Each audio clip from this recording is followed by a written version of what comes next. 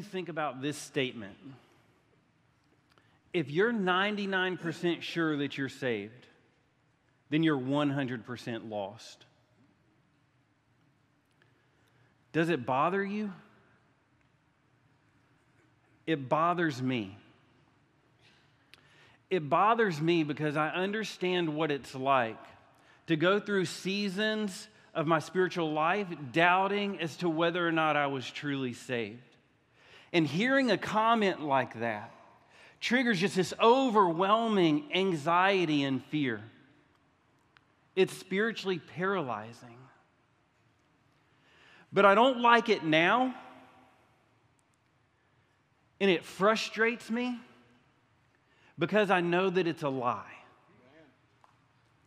And I know that all that it does is rob true Christ followers of their joy and keeps them from effectively living the Christian life. I believe that doubt is a universal problem. It doesn't matter where you've come from. It doesn't matter how old you are. It doesn't matter how educated you are. And it doesn't matter how long you've been walking with the Lord. Sooner or later, we can all be vulnerable to a doubt that just strikes us with this fear that keeps us from living that effective Christian life. And that's why John wrote the letter of 1 John. In the passage we're looking at today, 1 John 5, 13 through 21, he specifically wrote to Christians who were doubting that they would receive eternal life. And he wrote it to assure them that they would. Pastor Paul has been reminding us that this isn't our home, but we're going to our home. And so if we're going there, let's go with joy, hope, peace, and love. And today, as you're thinking about going to this home, I want you to be encouraged to walk away from doubt and to walk into the new year confident that you have eternal life. John wrote this passage, and in it, I want to highlight 3 spiritual benefits that everyone has who has put their trust in Jesus Christ for salvation. So if you believe that Jesus is the Son of God, if you have surrendered your life to Him and trusted Him for salvation, then you can rest assured that all of these spiritual benefits, they all apply to you. Let's go ahead and dive into it. First, belief in Jesus guarantees eternal life. Look with me at verse 13. Now, verse 13 is not just the key verse for this passage. It is the key verse in John's purpose for writing the whole book. In verse 13, he writes, I write these things to you who believe in the name of the Son of God, that you may know that you have eternal life.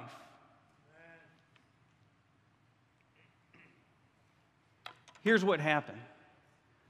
False teachers had come into the church, to all of the local churches around Ephesus, and they were teaching that Jesus was not necessary for salvation, and that those who would put their trust in Him as the Son of God would not get eternal life. And hearing this over and over and over again caused people to start doubting and wondering, did what I believe in the beginning, was it really true? And John's message to them was, yes, it's true. They are wrong, and you are right. You are right to believe that Jesus was everything that you need. And he gives us some tests throughout the book. These evidences that we can see whether or not they're in our lives to see if God has done a life-changing work. And they're boiled down to really two: obedience to God and a love for our brothers and sisters in Christ. Here's how it works. When we believe that Jesus is the Son of God and put our trust in Him, the Holy Spirit comes into our life and He changes our hearts. And when He changes our hearts, that changes what flows out of our hearts. And what flows out of our hearts just naturally as believers is a desire to obey God and a love for our brothers and sisters in Christ. So, if you believe that Jesus is the Son of God and you've trusted Him for salvation, and you can look at your life and you love your brothers and sisters and you are obeying God, then you are guaranteed salvation because of what Jesus did on your behalf. There was a couple flying over a river in New Jersey. Christopher and Denise. It was January 25th, 2013. Their plane crashed into the Hudson River. And as their plane was sinking, Christopher frantically called his wife and he said, Don't say a word. I've got to tell you something. And he told his wife and his daughter he loved them because he didn't think he was going to make it. And then he hung up the phone and immediately called 911 and frantically was describing what was happening as their plane was sinking, and the phone cut off. And immediately they had to abandon the plane. And when they got into the icy water of the Hudson River, the current began to push them to the middle of the river. Enough of the call was heard for river pilots to be dispatched to try and go find them. But after 25 minutes, hypothermia was setting in. Christopher was losing consciousness, and he had lost all hope. But at that 25-minute mark, the rescuers arrived, pulled them both out of the water, and they both made a full recovery. A couple days later, a reporter asked Christopher about what had happened, and this is what he said. Without those life preservers, we never would have survived that crash. Your belief in Jesus Christ allows you to make Jesus your life preserver. And it doesn't mean that bad things will not happen to us. But what it does guarantee is that life preserver will keep you afloat until you reach the shore of heaven. If you've trusted Jesus, your salvation is guaranteed. Look at John 5:24.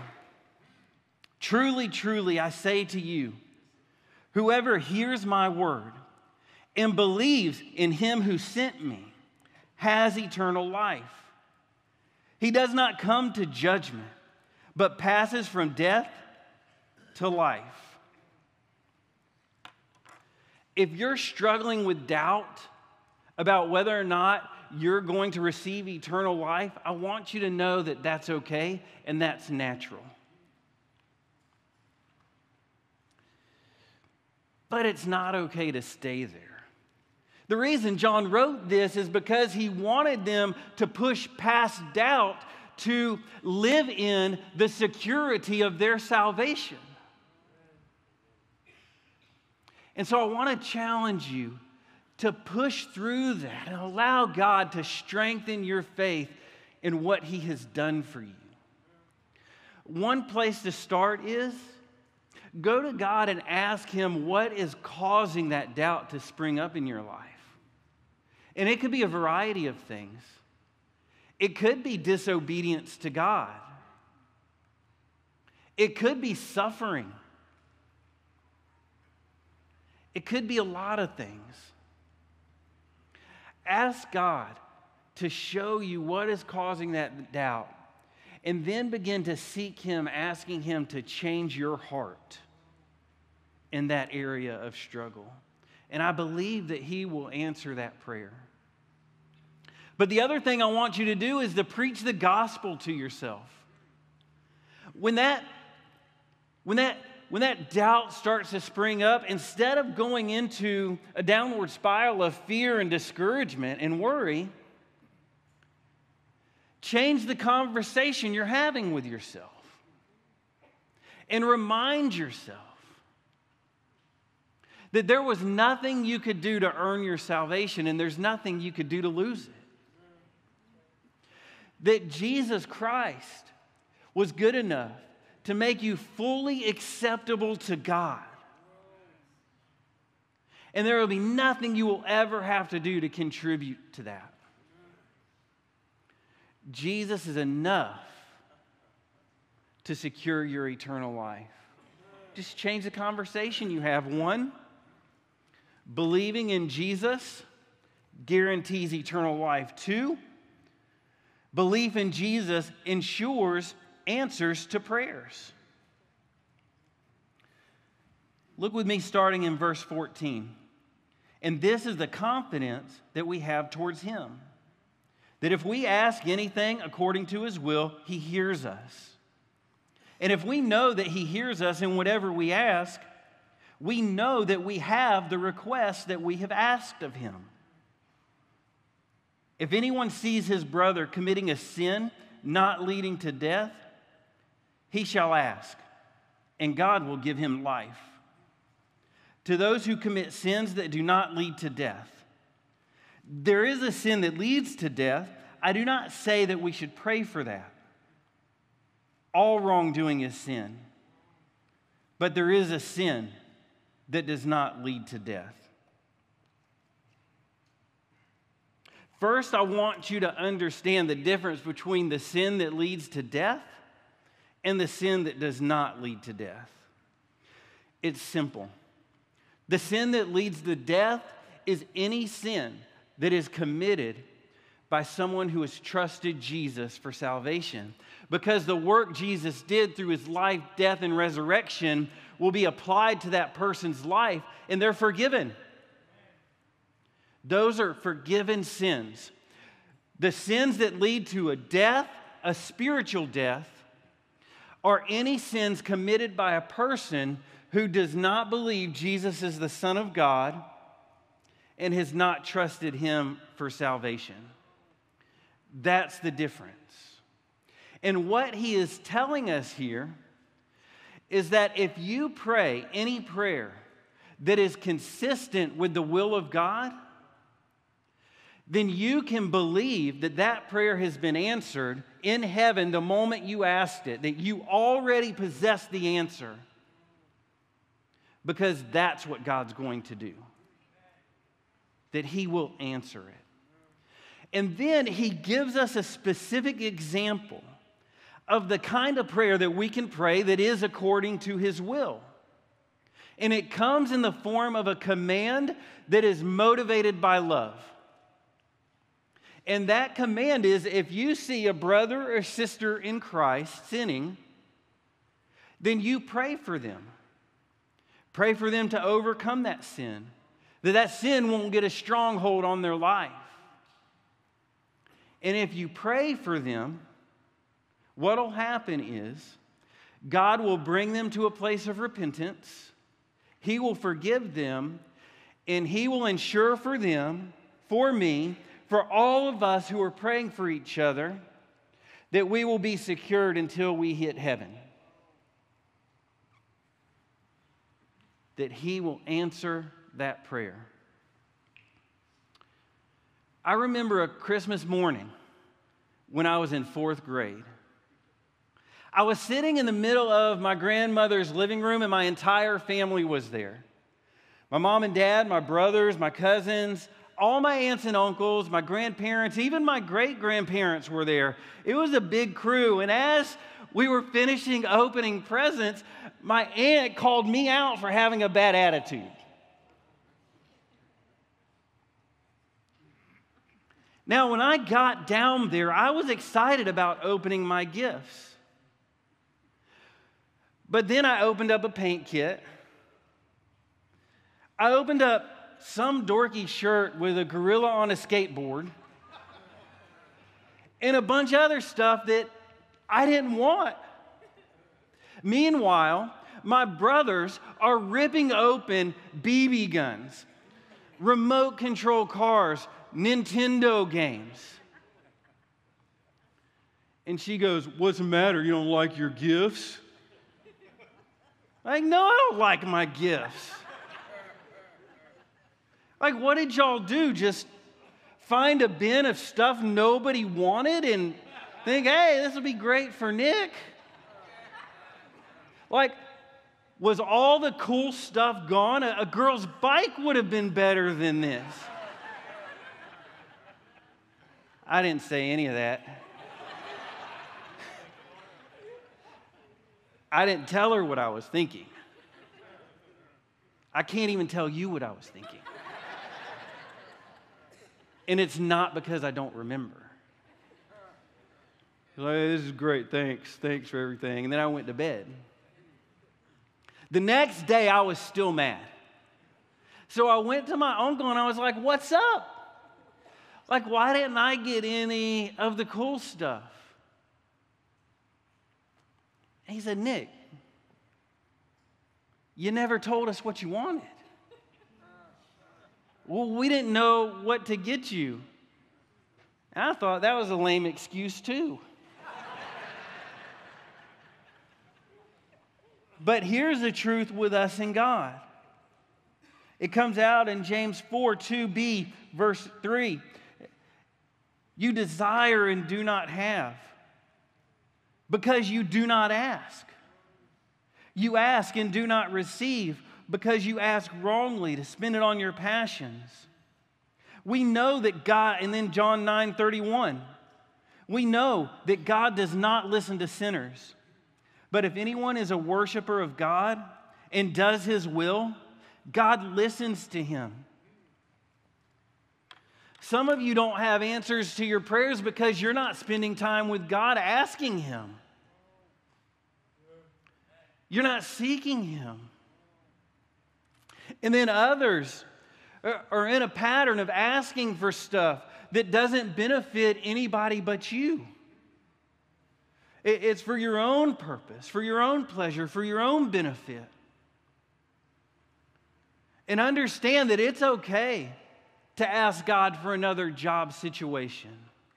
It's okay to ask God for a reliable car. It's okay to ask God for a better financial situation.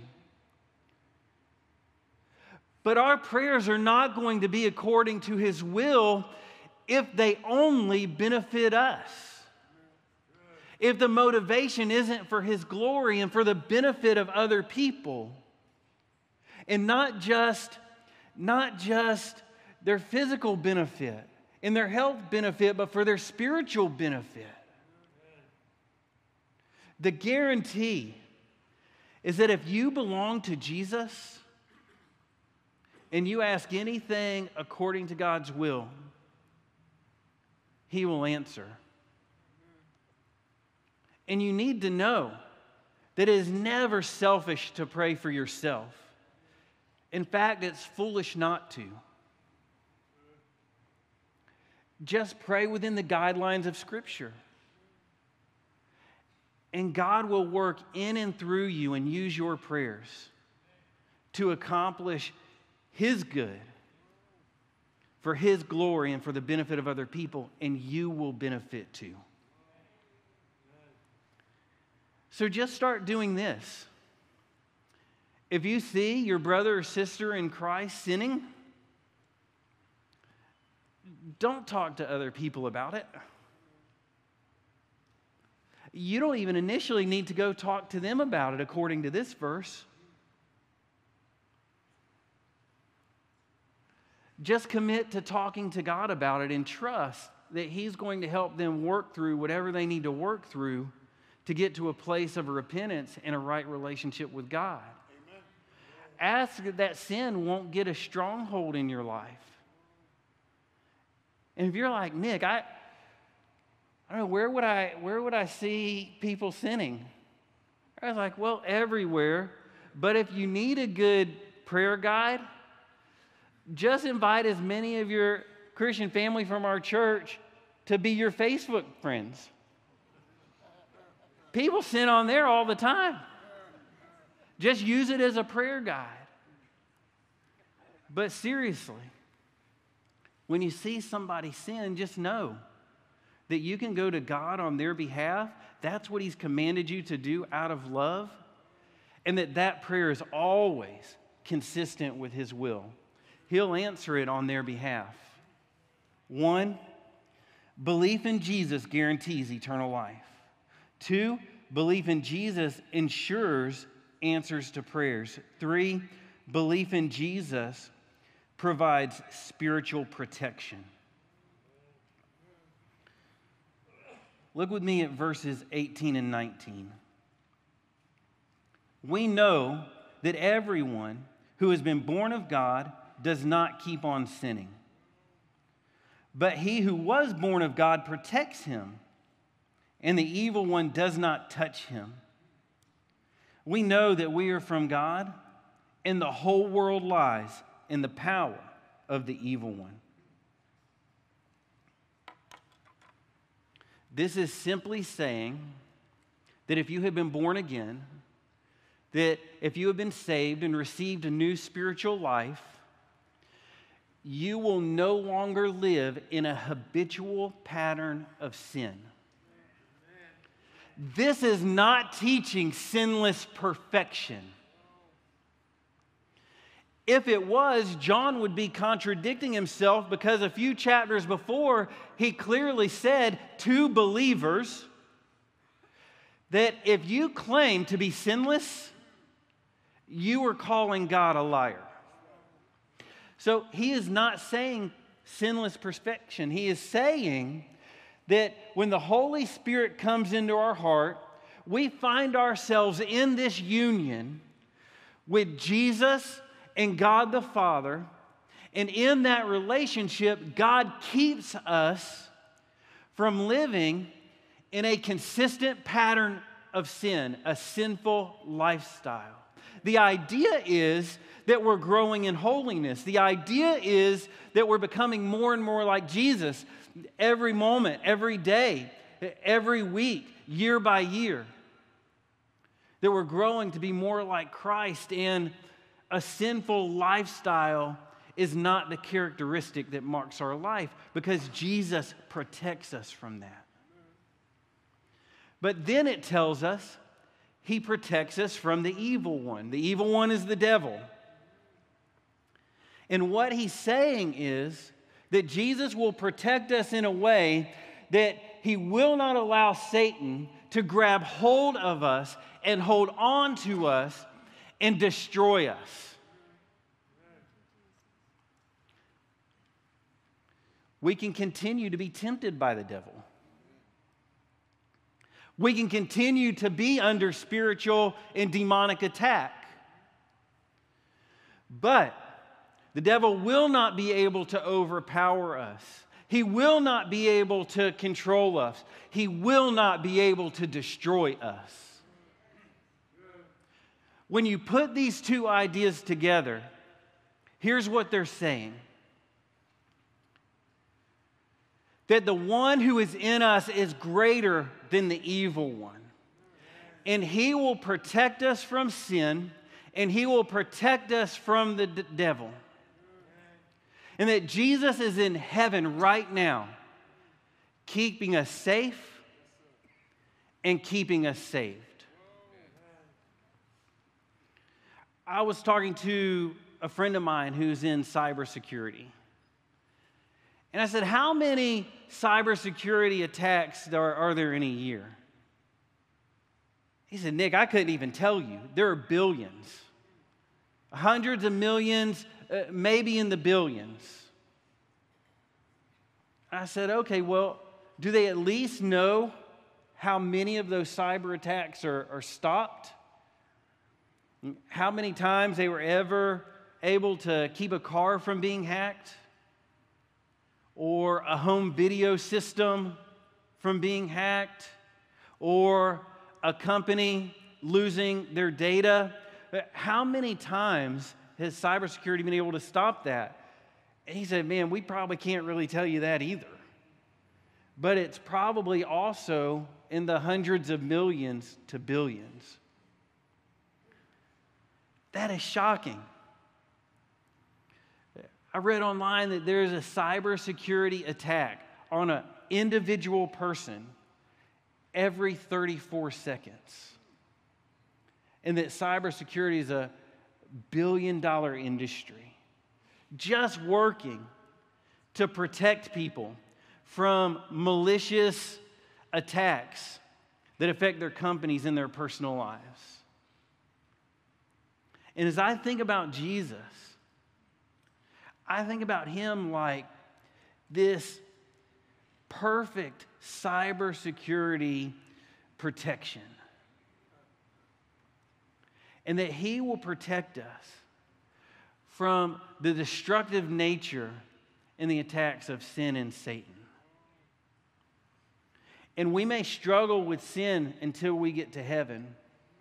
But as he protects us from those things and makes us more like Jesus, we're going to stand before him one day, either after we die or when he comes back, and we're going to be perfect just like his son is perfect. And sin or the devil won't even need to be something we're protected from anymore. Just be forever with Jesus. And if you've trusted Christ, you can guarantee that he's going to protect you in the same way. 1 Peter 1, 3 through 5 says this: Blessed be the God and Father of our Lord Jesus Christ. According to his mercy, he had caused us to be born again to a living hope through the resurrection of Jesus Christ from the dead, to an inheritance that is imperishable, undefiled, and unfading, kept in heaven for you, who by God's power are being guarded through faith for salvation, ready to be revealed in the last time. The guarantee is that he will protect us until our salvation is complete and we're in heaven. Some of you are struggling to fight those spiritual attacks, and you're losing the battle of sin.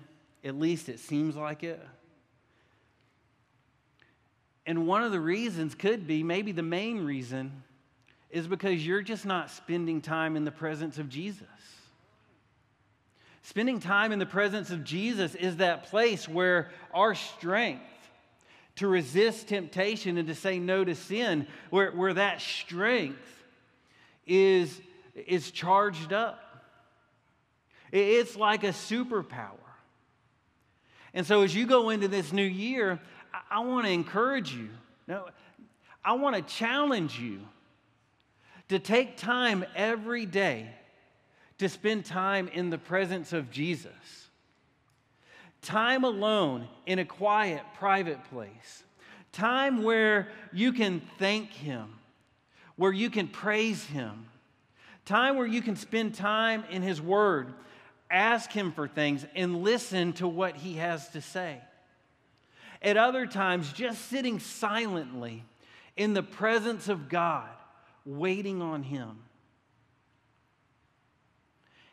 And if you did that one thing every day, your relationship and intimacy with Christ is going to grow. And your strength to say no to sin and temptation, and to respond faithfully in a way that honors the Lord to any spiritual attacks, you will have that. And it will flow out of that intimacy you have with Jesus Christ. So I want to encourage you, spend time with the Lord in your private time.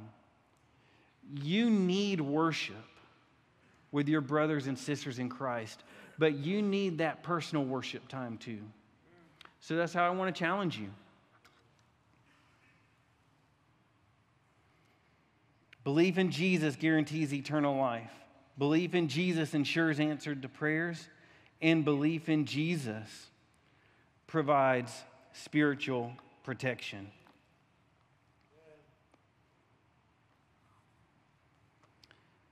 The one thing I want for you who are believers here this morning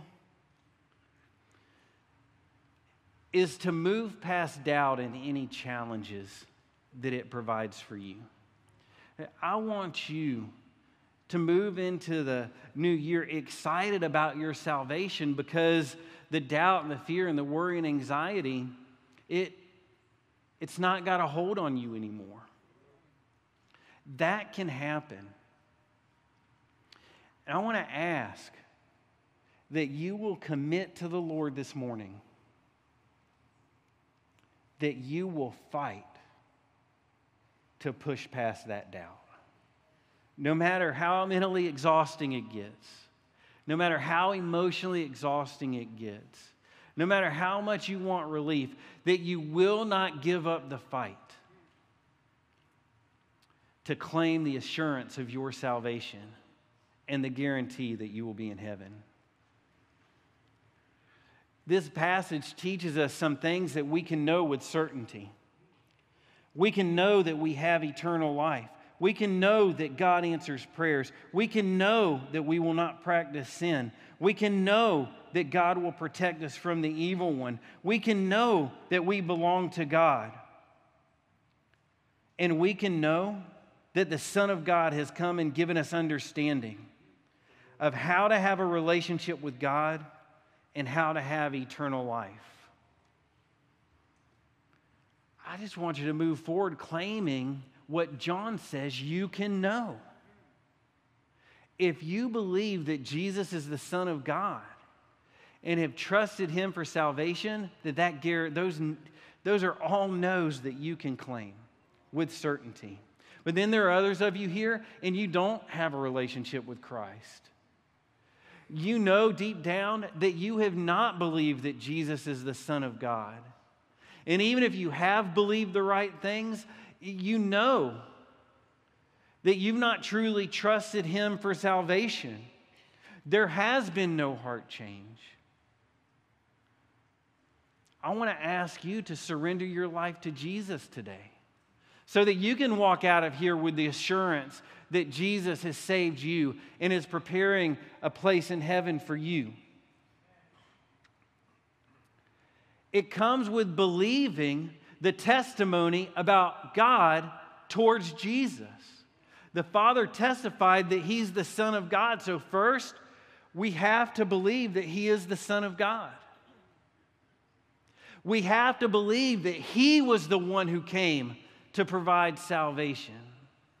Jesus, being God, left heaven and came to earth to be a person like us. 100% God, able to forgive sin, and 100% man, able to be the sacrifice for sin. And He lived a perfect life. And in that perfect life, on our behalf, He made a way for us to appear to God as perfect. When God looks at those who have believed, He's not going to see the sinners who deserve to be punished for all of eternity. He's going to see somebody perfect like His Son, because He's going to look at us through the lens of the Son's perfect life. But then He died on the cross for our sins to be punished in our place. And when He was on that cross, He took our sin, He took God's wrath, He took God's punishment for us. He took our failures, He took our shames, He took our embarrassments, He took our perfections, everything that kept us from, that caused us to fall short of God's glory. He took away, and in its place, He offered us the righteousness of God.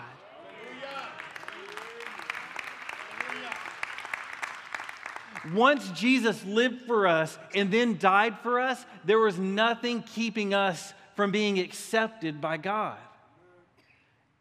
except for one thing: You. You're the only one keeping yourself from being accepted by God. All you have to do to receive that free gift is confess to God that you believe Jesus is God, that He died on the cross for our sins and rose from the dead. And that based on what He did, you can be forgiven and made acceptable to God. And you're so convinced that it's true that you surrender yourself to Him with a commitment to live His way instead of your way. And when you do that, when you believe in that moment, you will be given new spiritual life. And all the guaranteed benefits of salvation that I talked about today, they will all be yours. I want to ask you to close your eyes and bow your heads.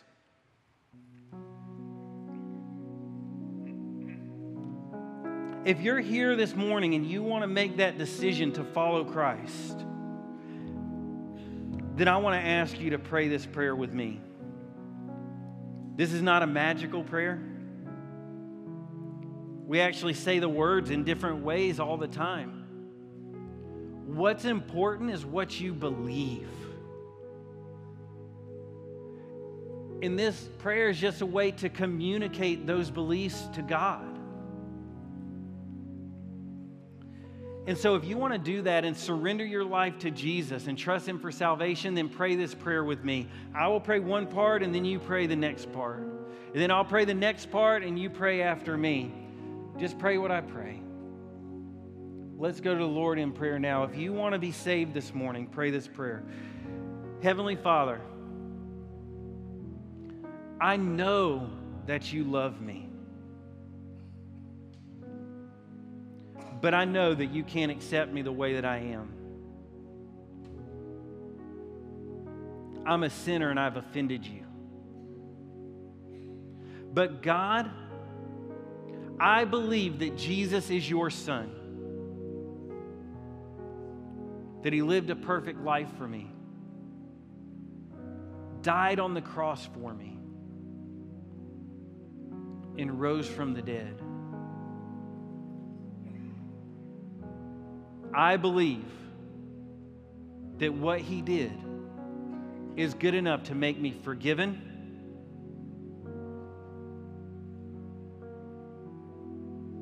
and saved. So God, come into my life and take control based on what Jesus did. I surrender my life to you.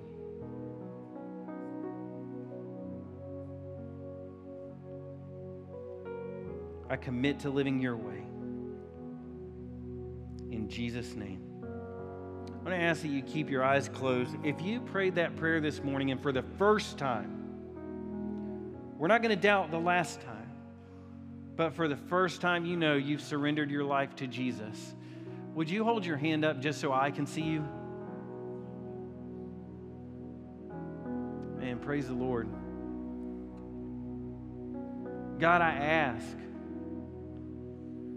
that you would help all who are here who have trusted you for salvation, who confess that you are the Son of the living God, that this year you would help us to live in the newness of life, that you would not allow us to be paralyzed by the fear, the anxiety, the worry that comes with doubt. Give us an unshakable certainty in what you have done for us, and let that be expressed through the way that we glorify you, love each other, and serve this community. And I ask this in the powerful name of Jesus. Amen.